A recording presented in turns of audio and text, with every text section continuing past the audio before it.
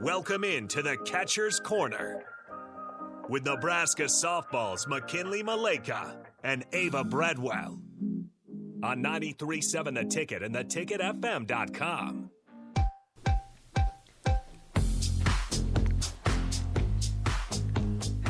Final segment, Catcher's Corner. McKinley Maleka and Abby Newland. And in a week where there's lots going on, I have to say, look at it. Look at that. Katie Squire says she's softball's number one fan. Katie! How about that? We're Katie Squire's number one fan. How about that? Yeah, that family is special. That family is special. We're going to go to the Honda Lincoln Hotline. John is on the line. John, what's up?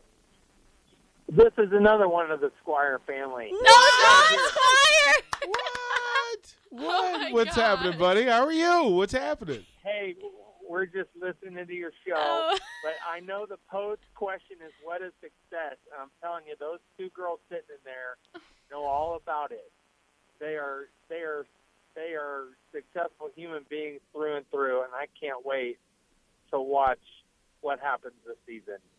So. We love you, John. Thank you, Mr. John. John's the best. He's the Yes. best. He's the best. I got a hug for you when I see you. All right, brother. Katie just Hug the said, family, "I'm man. It's always there. So, because it's different and because it changes, it's fluid. It's the definition of success for each person and each situation. Abby, what defines success for you? What does it mean? You know, I think it means many different things. I think it's how you start out and what your personal goals are and what you're striving for is a personal success. I don't think there's any certain definition for it, but I think it's how you define success.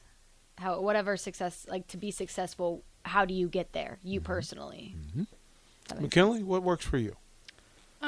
I agree. I think there's different kinds of success. Obviously, there's statistic number success.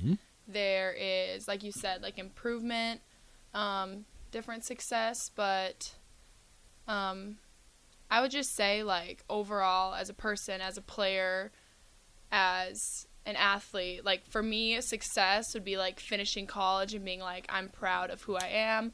I'm proud of what I've done here. I feel like I've exhausted everything in me. That would be a success. And what that looks like on the outside, I don't know. For this team, what would success look like? Well, we have our goals. I think Do you have a ladder or a pyramid? How are Pyramid. you? You have the pyramid. Okay. Only the hitting steps. Yeah, the pyramid. Right. Okay. So what would define at the end of this season? What would define it as successful for you? I mean, we were talking about, there's different types of success, but I would say goal-wise, kind of the more number type things.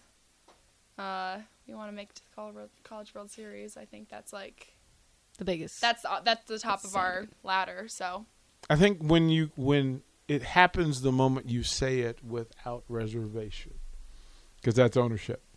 That's when you own it. Look, we're going to College World Series. And to say that out loud and mean it means that you hold yourself accountable to it. yeah. And all the best teams I've ever been around, the top of that pyramid is the thing, and you have to own it. Has to be your GPS. It has to be the only one. A winning season could be defined differently than success. What would be the appropriate amount of winning for you? Is it play-by-play? Is it drill by drill? Is it assignment by assignment? How do you define it? I think for me, in practice-wise, it is drill by drill, rep by rep. It's winning each rep. And we did this one thing where we have to get 25 backhands in a row, and it's as a whole team. So we're keeping everyone accountable. So you have to focus on that one backhand when it's hit to you. So I think it's each rep, but in a game situation, it's pitch by pitch because you never know when the ball's going to be hit to you. And so you have to be focused on each pitch. McKinley, what is it for you? I agree with that, completely. I think, especially right now, we're in a season right now like going into this, that it is day by day. Like we're going to be getting better every single day. And I think our team, like we're just so excited for this year that a lot of times we'll be thinking like we know what June entails. We know what the end of May, June entails, you know? So, but like we are staying present day to day and like working and winning every rep so that we can get there. Who's the loudest person at workouts? Who's the person that sets the standard at workouts? Ooh, I don't know the loudest. It's hard because our workouts. Are you talking about like lifting workouts? Yeah. Our workouts, we do like a circuit, but you have to like get everything in the list done. So everyone's kind of like just at their own place. It's not like we're all squatting together. Yeah. So that's kind of hard. Yeah, but I think at different times, different people show up and say what they need to say, and we keep each other in check. So Yeah. kind of like I think in that I've met manner. most of the team. You're all talkers. Maybe a little bit too much. I think I think that would be a fair statement. I agree. A fair statement that there are no shy doves on this team, and good for it. Abby, it's a pleasure. Finally, because when we start when I bought the station, the idea was to give each program its own shows and own highlight and own amplification. And of the people that were kind of in the space, everybody said, go get Abby. We did okay. McKinley, He's here. right? Yeah. We did okay, and then you nailed it. You got her in. You got her in. We're going to have you guys make some plates and take them home and Amazing. enjoy yourself. It's the first of many. Folks, don't go anywhere. Please don't go anywhere.